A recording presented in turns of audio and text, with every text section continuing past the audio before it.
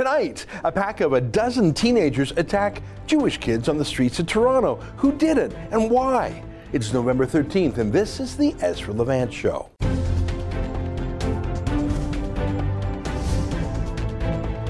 Why should others go to jail when you're the biggest carbon consumer I know? There's 8,500 customers here, and you won't give them an answer. You come here once a year with a sign, and you feel morally superior. The only thing I have to say to the government about why I publish it is because it's my bloody right to do so. You'd think that a group of religious Jews wearing yarmulkes, that's the little head covering, you'd think a group of them walking down the street in Toronto and being attacked by a pack of a dozen or more teenagers. I've read some reports saying there were up to 20 people were in on it. You'd think that would be big news. 4 Jews say they were accosted by a gang and say that it started with anti-Semitic taunts and it soon moved to a fight, a physical assault, even a robbery. The gang scattered, but police say they arrested one suspect and are looking for more. Now that's pretty shocking, I think. It's actually not far from our world headquarters here in Toronto. Here's what the general area looks like on Google Maps. It's a very Jewish area. I mean, Jewish bakeries, there's 2 bagel shops right next to each other. There's synagogues around there, Jewish homes. It's a couple of blocks away from the Barbara Frum Library. I mean, what gang would even be there in the heart of what I lovingly call Jewtopia? Here's a press release from police. Let me read it to you a little bit of it. Robbery, hate crime investigation, 9 young persons wanted. That's what they say in the headline. Sounds serious, doesn't it? Let me read the whole thing to you. The Toronto Police Service is requesting the public's assistance identifying and locating 9 young persons wanted in a robbery hate crime investigation. On Sunday, November 11th, 2018 at 8 p.m., officers responded to an assault in the Fairholme Avenue and Bathurst Street area. It is reported that 4 17-year-old boys were walking in the area, all of whom were wearing attire of their religious faith. As they passed another group of young persons who were unknown to them, derogatory comments were made about their religion. The unknown group then assaulted 2 of the 17-year-old boys, punching and kicking them. A pair of sunglasses was stolen from one of the victims. The unknown suspects split up and fled the area. Police were called and attending officers located and arrested one of the suspects involved in the assault. The victims of the assault received treatment for their injuries at the scene. The outstanding suspects are described as in their early teens. And the first thing I noticed was they asked for help in finding the suspects, but they didn't describe the suspects. Even though they have one suspect in custody who could surely tell them a lot of details, they said there were 4 victims who were 17. So surely and obviously they saw who the attackers were. And even if they couldn't describe them precisely, in a fight or whatever, they could surely know a few things. I mean, to say the obvious, were they male or female? Let's start there. Early teens, that's specific. Were they also Jewish? I doubt it. Were they, I don't know, Muslim? Maybe they were white supremacists or something. That's what the media tells us we have to be on the lookout for. Who's attacking Jews? Who were they? It's odd that the police would know. Surely they would know, because the 17-year-old boys would tell them the one suspect. So the police know. They claim they want our help, but they won't tell us anything about the suspects. That's odd. Don't you think that's odd? I mean, if you don't want to ask for help, don't ask for help, but don't pretend. That's weird. Here's one of the teens who was attacked, who answered questions outside a synagogue in a little scrum, just right outside this little Jewish school. He mentions that they shouted about Hitler and Nazis. But oddly, he doesn't mention anything about the suspect either. Now, we blurred his face because he's a minor. Take a look at this. What happened? We were walking and people were just saying stuff. I didn't really hear what they said, but they said stuff. And that's it. So my friend was like, don't mess, go away. And they just started attacking. my friend was like, "Don't mess, go away." You know, I'm not gonna just go away. They heard Hitler. They were screaming. We can't. You know, we're just walking. We're trying to walk. We didn't. Then they started to get aggressive. Then there was like 5 people on top of my friend, punching him on top of him. That, you know. So then we pulled out a car, and the guy happened to be connected with radios and stuff like that. So then we start to chase them. I think it's odd, don't you think?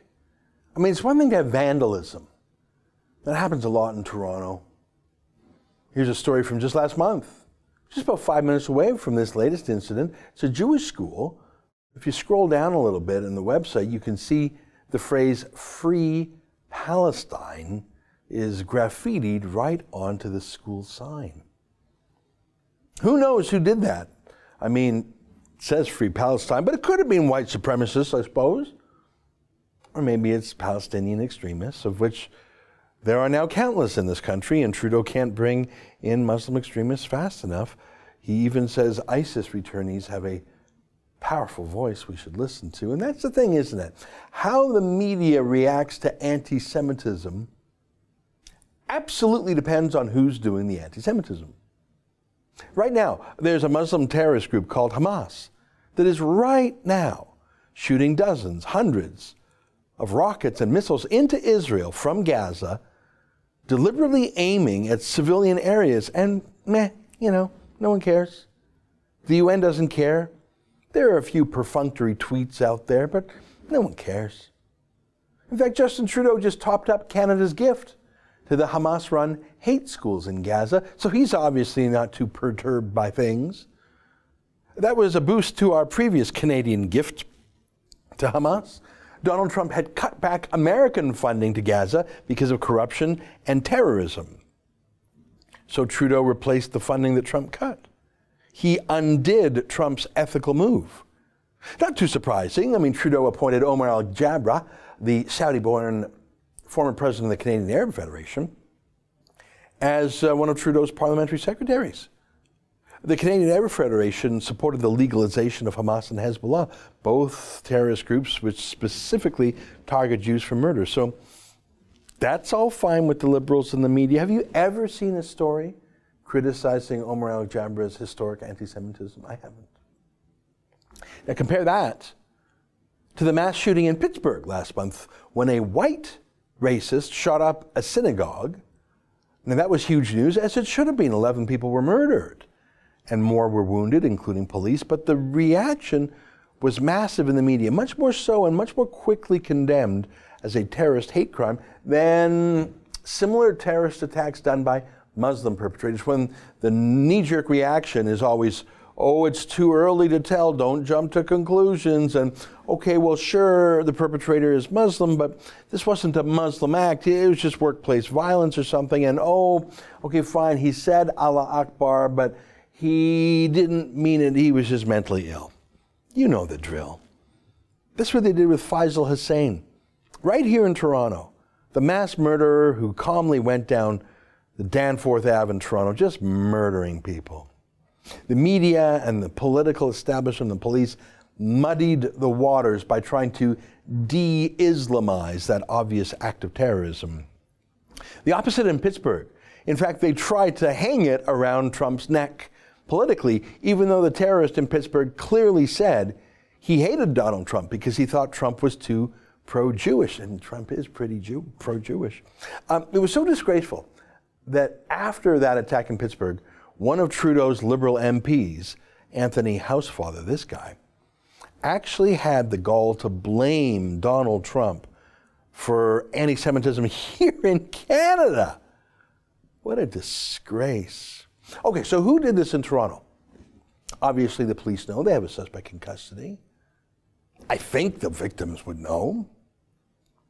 But no one has said who on the record yet. At least not as I'm writing and saying this, but 2 sources in the community who I talked to, I live not too far away, told me that strangely, surprisingly, it was a gang of young Filipino men. Teenagers, but Filipino, not Muslims, not white supremacists. And I have to tell you, I was quite surprised by what they said, because in Toronto, at least, I can tell you from my own observations, living here and not far away from where this all happened, the Jewish and Filipino communities are close and friendly. There's not a Jewish institution in the area where it's a synagogue or a daycare or a restaurant or a bakery that doesn't have Filipino staff in intimate roles. I bet you those two bagel bakeries, I haven't actually been into those two, but I bet you there's Filipino staff in there, for example. The community is peaceful. I've never heard of anything like this. And to have that Nazi edge that one Jewish kid talked about, quoting, praising Hitler, that's bizarre, don't you think? Now, I will have to wait for the final facts to come out, but if the two reports I received are borne out, there's obviously a chance I've been told something inaccurate. But if it's true, it will come as a shocking surprise, not only to the Jews of the city, but I think to the Filipino community itself too. I'm sure they will be appalled and embarrassed by this, and it wouldn't surprise me if these attackers are subject to a lot of correction from their own community. I'm optimistic in that regard. I think that Filipino leadership, especially in the churches, will probably be harder on these attackers than either the Jews or the civic authorities or police. Now, that's just a guess. And as I write this, I can see that the media is already losing interest in the story. And as I write this, Justin Trudeau has not yet written a tweet about this attack. So every moment that passes, and this story is now 2 days old, every moment that passes confirms for me that perhaps my two sources are correct.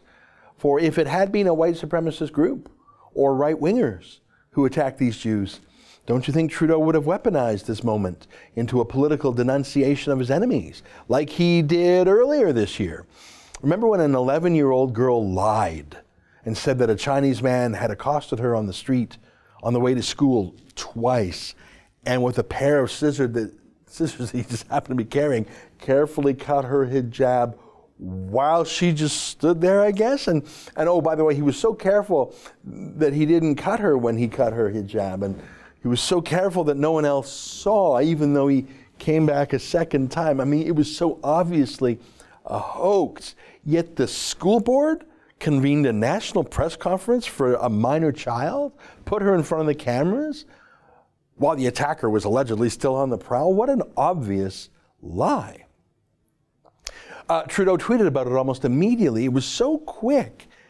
It felt like it was orchestrated. And when the girl was, in fact, proven to be a liar, well, Justin Trudeau has kept the tweet up to this day. Because the most important thing is to scold Canadians for being bigots, anti-Muslim bigots, even if it wasn't true. It's true enough. Well, here in Toronto 2 days ago, we actually have a real assault on the street by a gang, one of whom is in custody. It ain't no hoax. And Trudeau's too busy. Because I suspect the perpetrators don't fit the narrative about who Trudeau likes to scold as bigots. I'm surprised by the whole thing. I've never heard of anti-Semitism amongst the Filipino community, at least not here in Canada.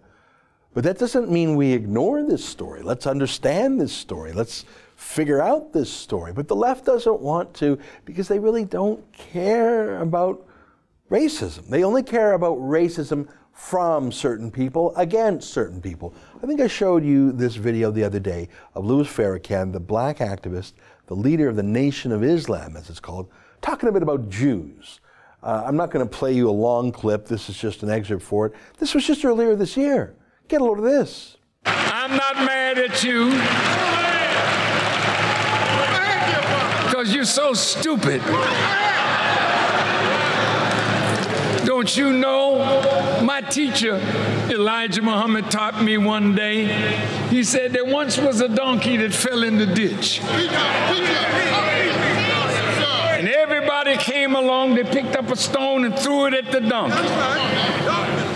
They threw so many stones till the ditch got filled up and the donkey walked out. So my teacher said, brother, remember, every knock is a boost. So when they talk about Farrakhan, call me a hater, you know what they do? Call me an anti-Semite. Stop it. I'm anti-termite. that really is similar to Nazi imagery of Jews as rats and vermin. And yet Louis Farrakhan remains polite company. He's on all the social media outlets. He's never deplatformed. And look at him here. Look at this picture. He's in the front row, the row of honor, with Bill Clinton and Jesse Jackson, Al Sharpton, at a funeral. Now, Bill Clinton says he hates racism. Oh, he sure does. Except if they're his political allies. Speaking of which, you can see Jesse Jackson there. Do you remember he once called New York City Hymietown, which is such a weird insult. And Al Sharpton, he has literally fomented race riots that killed Jews dead in New York, a modern pogrom. And not only was Bill Clinton fine with that, sat next to him, so is the entire mainstream media. Really, what is Farrakhan but the black version of the KKK? And just a couple months ago, they were all sitting together at a funeral and the media didn't squawk. I showed you a story in the New York Times, of all places, a few days ago that shows anti-Semitic crime in New York is just not right-wing. It's just not. That's their euphemistic way of saying it's done by people like Louis Farrakhan. Here, let me quote from the story. During the past 22 months, not one person caught or identified as the aggressor in an anti-Semitic hate crime has been associated with the far right-wing group, Mark Molinari, commanding officer of the police department's hate crimes task force, told me. I'm surprised that the Times even published that. So why did this happen? Since when did the left, the civil rights left, the deeply caring left, the tolerant left, when did they stop caring about anti-Semitism? Except to use as a political weapon against conservatives. Why don't they care anymore? I think the answer, or at least when the change happened, was 1967. That was the year of the Six-Day War, when the tiny new state of Israel, not even 20 years old, smashed the combined armies of several Arab states that had vowed to wipe it off the map together and drive the Jews into the sea and finish the job that Hitler started. Israel decided to live instead, decided that the Jewish people had been victims for long enough, and so they won. And so they were no longer the underdog. And so the left didn't really like them anymore. The left likes Jews who are helpless. It's the same about America. For about 10 minutes right after 9/11, the whole world sympathized with America because America was hurt and bleeding and a victim, which it almost never is. But when America finally fought back, the establishment, the liberals, the media, the world's NGOs, the UN, they all hated America again.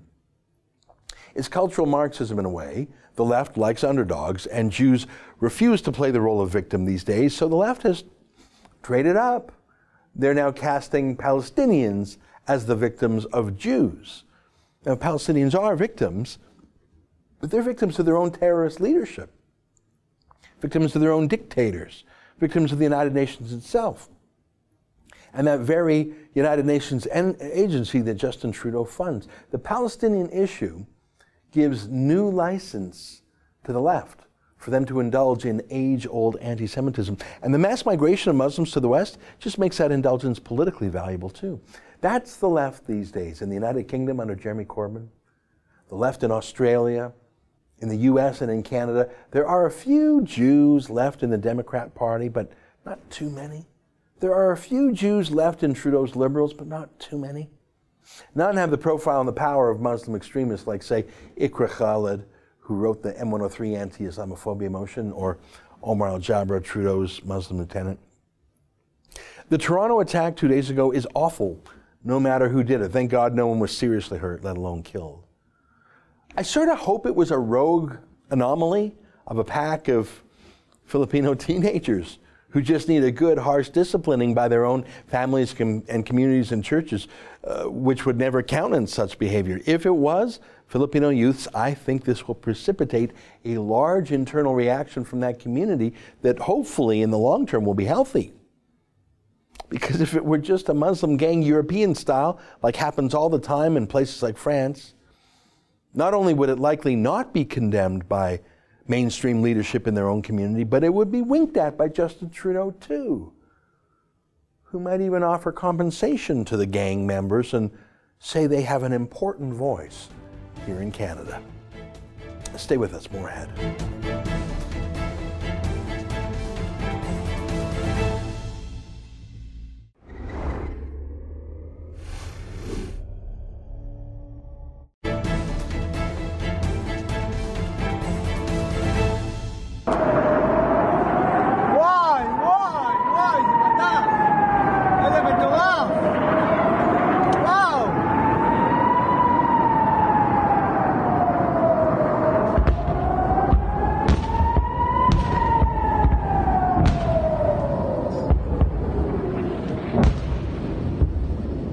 Whoa!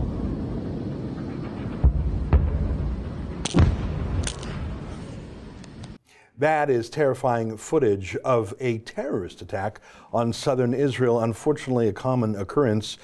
The attack comes from the terrorist enclave of Gaza that was unilaterally given to the Hamas terrorist group by Israel in an attempt at peace. As you can see, there is no peace to be found. Besides those attacks, there was a passenger bus, a civilian bus, hit by one such attack. One man is critically injured. As you can say, it's so obvious I don't even need to point it out. These attacks are directed at civilians, not the Israeli military. Well, one man who lives literally within reach of such terrorism is our next guest. His name is Yishai Fleischer, and he's with the international spokesman for the Jewish community of Hebron, and he's affiliated with HebronFund.org. He joins me in our Toronto office. Great to see you. Welcome to Canada. Great to be on The Rebel. Well, thank you for being here. And we, of course, hung out with you a little bit when we had our trip to Israel. You were kind enough to give a tour to Katie Hopkins of different places in Hebron, including a terrible place where a child was murdered by a Palestinian terrorist sniper. Yeah, you know what? Jihadism is a prevalent ideology in our region. Israel is not really different than the rest of the Middle East. Jihadism has taken root in the consciousness of many Arabs and Muslims, sadly, and we push back on that. We've existed in that city for 3,800 years. We're an indigenous people in that city, and today it's being claimed that we're somehow foreigners or occupiers. We're pushing back on that narrative and making sure that we continue to exist where we've always lived, next to the tombs of our fathers and mothers in Hebron. You're a very articulate spokesman for Hebron and the Jewish fact there. I like your allusion to being the indigenous people of the land. That is a very powerful way of phrasing it. But you don't just talk about it, you live there. You are living the fact. Tell our viewers in Canada a little bit about what daily life is like when you're living really in a Jewish enclave surrounded by a population that is at best passive, but at worst actively hoping and working for your death. First thing, I want to say that not every Arab that lives in Hebron wants to destroy the Jewish people or Israel or the Jewish community in Hebron. There are many, many decent Arabs and tolerant Arabs, but their voices are subjugated, are pushed down because the violent folks, the extremist folks, the jihadists, their first enemy is decent and tolerant Arabs.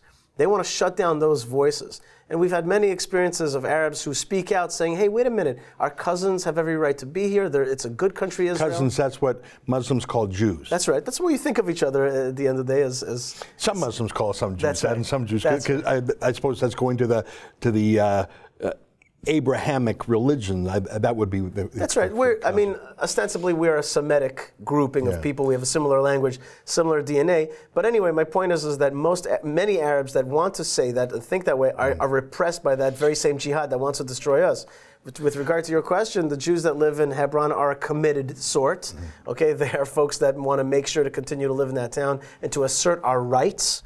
And maybe instead of the peace dialogue, it's a rights dialogue. We have rights to live in the city, and we're not going to be bullied around. I think that's what the return of the Jewish people to the land of Israel and Zionism is in part also about, which is you're not going to push me around anymore. I'm going to be able to defend myself. And there are really two kinds of minorities in the Middle East, armed and unarmed. Okay, so Yazidis, Copts, Christians, they're on the run because they're unarmed. Yeah. But the Kurds, with their Peshmerga, push back on the jihad. Right. They're Muslim, by the way, but they push back on the jihad. So too the Jews, a Semitic minority in our region, push back on the jihad and exist. Yeah. I want to go back to one thing you mentioned in passing, but it's actually quite interesting. For years, the Palestinian Arabs, some Christian, mainly Muslim, were amongst the best educated, the most economically successful Arabs in the region. But when Yasser Arafat was brought back and given his fiefdom, he eradicated the intellectual class, the critics, the professors, the free thinkers. He drove them out. And now Hamas is even driving out the PLO type. So you're so right that whatever little seedlings there were of hope for a democratic civil society in Palestine were wiped out first by Arafat and now by Hamas. Absolutely. The jihad is intolerant of other kinds of Muslims or other kinds of Arabs. They're the first to go on the chopping block. And we have many examples of this. Right now, in eastern Jerusalem, there are riots. jihadist riots against anybody who's suspected of selling property to Jews. Okay, so Selling their own property. selling their own property for a great profit. But that's illegal. That warrants the death penalty in the Palestinian Authority because they're a jihadist entity trying to destroy Israel. So anybody who's making any kind of separate peace or any kind of understanding with the Jews, anybody who thinks, you know what, darn it, Israel's actually a good country, and it's great to live in Israel or next to Israel and benefit from its economic matrix. Anybody who thinks that way, which is a most reasonable thought, is persecuted. Now, we connected with you when we were in Israel last summer. What are you doing in North America now? You're in Toronto. You told me before we turned the cameras on that you're traveling a little bit around. What's your mission over here? What exactly does the Hebron Fund do? And what is your mission as the spokesman for the Jewish community in Hebron? Okay, first thing, the job of the Jewish community of Hebron is to exist there and to protect the tombs of the forefathers and mothers, the tomb of the patriarchs, to ensure access to it and freedom, okay, to this place of worship. Because if it came under Palestinian Authority hands, like the tomb of Joseph in Nablus and Shechem, we would lose all access to it. So we don't want that, so our community continues to hold on strong. So somebody has to make sure that our community is funded, its defense apparatus, its beautification apparatus. We have a lot of tourism that we bring in, but we make sure to bring people in armored buses, and we make sure that there's beautiful concerts. So we do a lot to draw people in and overcome that fear factor. And we're also doing a lot in order to counter the anti-Israel narrative, which a lot of times is focused on Hebron, making it out to be that our community is violent or hateful or insightful, when in fact it's a peace-loving community that wants to exist. Yes, it wants to push back on the jihad, okay, in order to exist and to survive, and to give our community its fair shake in terms of information. And the other thing is to work against actively the two-state solution, which was a bad way of thinking of the past, which is that we should give away chunks of land in the hopes of getting peace. Today in Israel, it's especially after Gaza, but after what we're seeing now in the news, Israelis are tired of the idea of giving away land and then creating a forward base for the jihad. That's not the way to move forward, we believe. It's to hold on to the land. It's to give as much decencies and rights and liberties to people, Arabs and others, that will not endanger our state, but it's to really hold on, and that's really the way of the Middle East. Draw those lines. Would you say it's accurate that there was so much hope and that the left in Israel bet everything on the peace deal, and when Hamas and others took it and laughed and launched the attack, that really discredited the left-wing hope for peace now, all these doves who thought, oh, they're just like us, we can do a deal with them just the same way, Canada and the United States can negotiate a trade deal, we can negotiate as trustworthy, good faith. It seems to me that there was so much hope, everyone bet everything, it blew up, and there really isn't a peace now left of any size in Israel, other than in the media, is that right? I'm always telling the Israeli left, there are many good issues that you should be on: environment, education, equalities, economic equalities. There's many good issues. But on the issue of security, of giving away land, that's simply not the Middle East Code. I think it's discredited. That's my point. It's discredited. Would you agree that it's politically discredited today, and that's why Israel is shifting to the right, because the left has had their turn. They have fully aired it out. They have tested it now in land giveaways in the Sinai, in South Lebanon, in Gaza, in the West Bank, Judea and Samaria. And so that is, it's over. And in the era of ISIS, it's even tougher. ISIS is just hyper jihadism. We have it in many different forms. And I have to say that before you go to ISIS, the PA itself is an inciting jihadist and corrupt regime. Palestinian Authority. Let me ask you this. I went to university in Canada 25 years ago now, and I could see the roots of anti-Israel extremism, even though the Muslim population on campus then was much smaller. And in fact, it was largely exchange students. I remember some exchange students from Syria who really took one course just to say they were students. But full-time, they were anti-Israel agitators. And I always thought that was a bit of a trick. To call yourself a student, you're really a professional, foreign-funded activist. I saw that 25 years ago when there was just a few hundred of them on campus.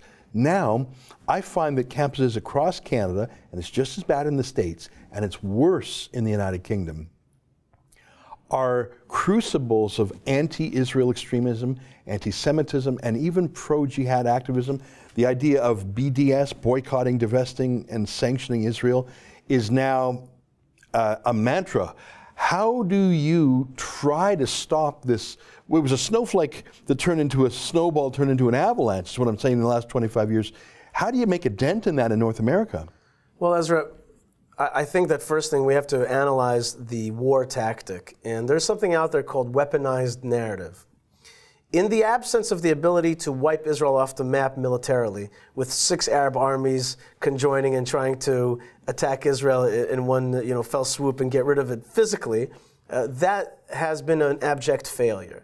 And the jihad and others of their ilk sat back down at the drawing board and were like, okay, killing the Jews in one shot doesn't work. What are we going to do? And they've gone towards a kind of Soviet mode of delegitimization and to undermine the Israeli society and undermine support for Israeli society, for Israel around the world. And this campus movement that you're talking about, so are we ahead of the war effort of the Palestinians and the jihad? Yes, physically we're way ahead of them in terms of jets, all those abilities. But in terms of the narrative war, the weaponized narrative, they're ahead of us. They were ahead of us a long time ago. They realized that the old war is not going to work. And how do we head it off at the pass? Things like rebel media. Okay, it rebels, it puts a fight back into it. Our fight against UNESCO. UNESCO is the legitimate arm of the jihad in that it tries to say, oh, the Jews have no rights to the Temple Mount in Jerusalem, to the tomb of Rachel in Bethlehem, to the tombs of the patriarchs in Hebron. Okay, so we push back on them. It ended in that the Trump administration left UNESCO specifically because of their anti-Hebron vote, meaning to say there was an anti-Jewish narrative, a history erasure narrative, and then media organizations like yourselves, and then the Trump administration got behind and pushed back on that fake narrative, fake history. That's what Prime Minister Netanyahu called it at the UN. He called it fake history. So the first thing right now, I think, is for everybody to do like a shake it out, like wake up. This is the war we're fighting, the narrative war. And I say this to Jewish organizations as well that don't understand that if somebody says, you stole my land, and you say, well, but we invented the cell phone, that is not an answer. Yeah. We got to have a tough answer that says we have every right to this land, we're going to push back on the jihad, and be an aggressive narrative warrior instead of a passive one. Very interesting. Well, listen, it's great to have you here in our world headquarters in Toronto. It was nice to hang out with you a little bit when we were in Israel. I wish you good luck on the rest of your tour. Folks, if you want to learn more, we've been speaking with Yishai Fleischer. He's a spokesman for the Jewish community of Hebron, and you can go to his website, hebronfund.org. Stay with us. More ahead on The Rebel.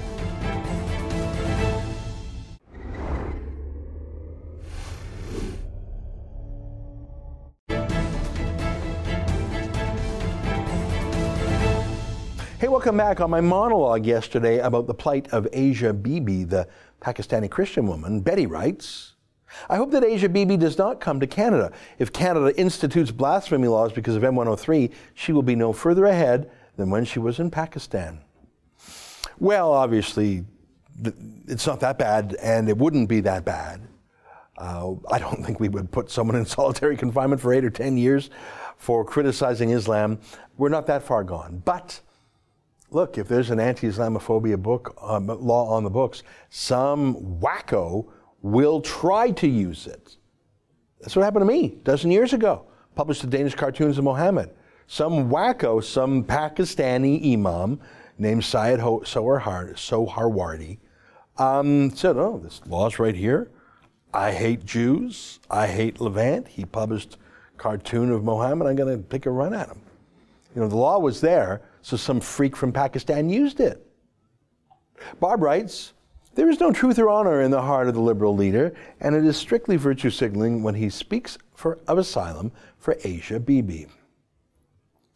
Yeah, listen, Justin Trudeau shut down the primarily Christian private refugee sponsorship in favor of government-funded, almost exclusively Muslim refugee sponsorship. Justin Trudeau called the special program for Christians who were being picked on, he called it disgusting in the 2015 election. Don't pretend that Justin Trudeau cares about Asia Bibi. Listen, I hope I'm wrong on that. I hope I'm wrong. I don't think I am. Robert writes, Macron's statement on nationalism is completely nonsensical. It is classic Trudeau-esque word salad. Yeah, you're so right. I mean, I like words, and sometimes I look, well, you know, nation, it comes from the same root as to be born, and patriotism, it comes from fathers and sons and being born and motherland. These are all terms that, if they're not interchangeable, are all so related. And as a lot of folks pointed out, even Trump was right on this morning. He was tweeting about this early in the morning. He was saying that few countries are as proud and patriotic and nationalist as France itself. It's absurd to say France is not national. You know what? Someone tweeted this, and so I checked it out for myself because I'm always skeptical what I see on Twitter. Someone quoted a translation of the Marseillaise, if I'm saying that right, the French anthem. And there is a line in that French anthem about soaking the French soil with the impure blood of French enemies. Whoa! Whoa! That's heavy duty. Yeah, don't tell me the French are not nationalists. Yeah, I think it's exactly right. Word salad, baffle gab. He and Justin Trudeau are peas in a pod in that regard. You know what? I saw how Justin Trudeau and Emmanuel Macron gazed lovingly upon each other, and united in their despise for Donald Trump.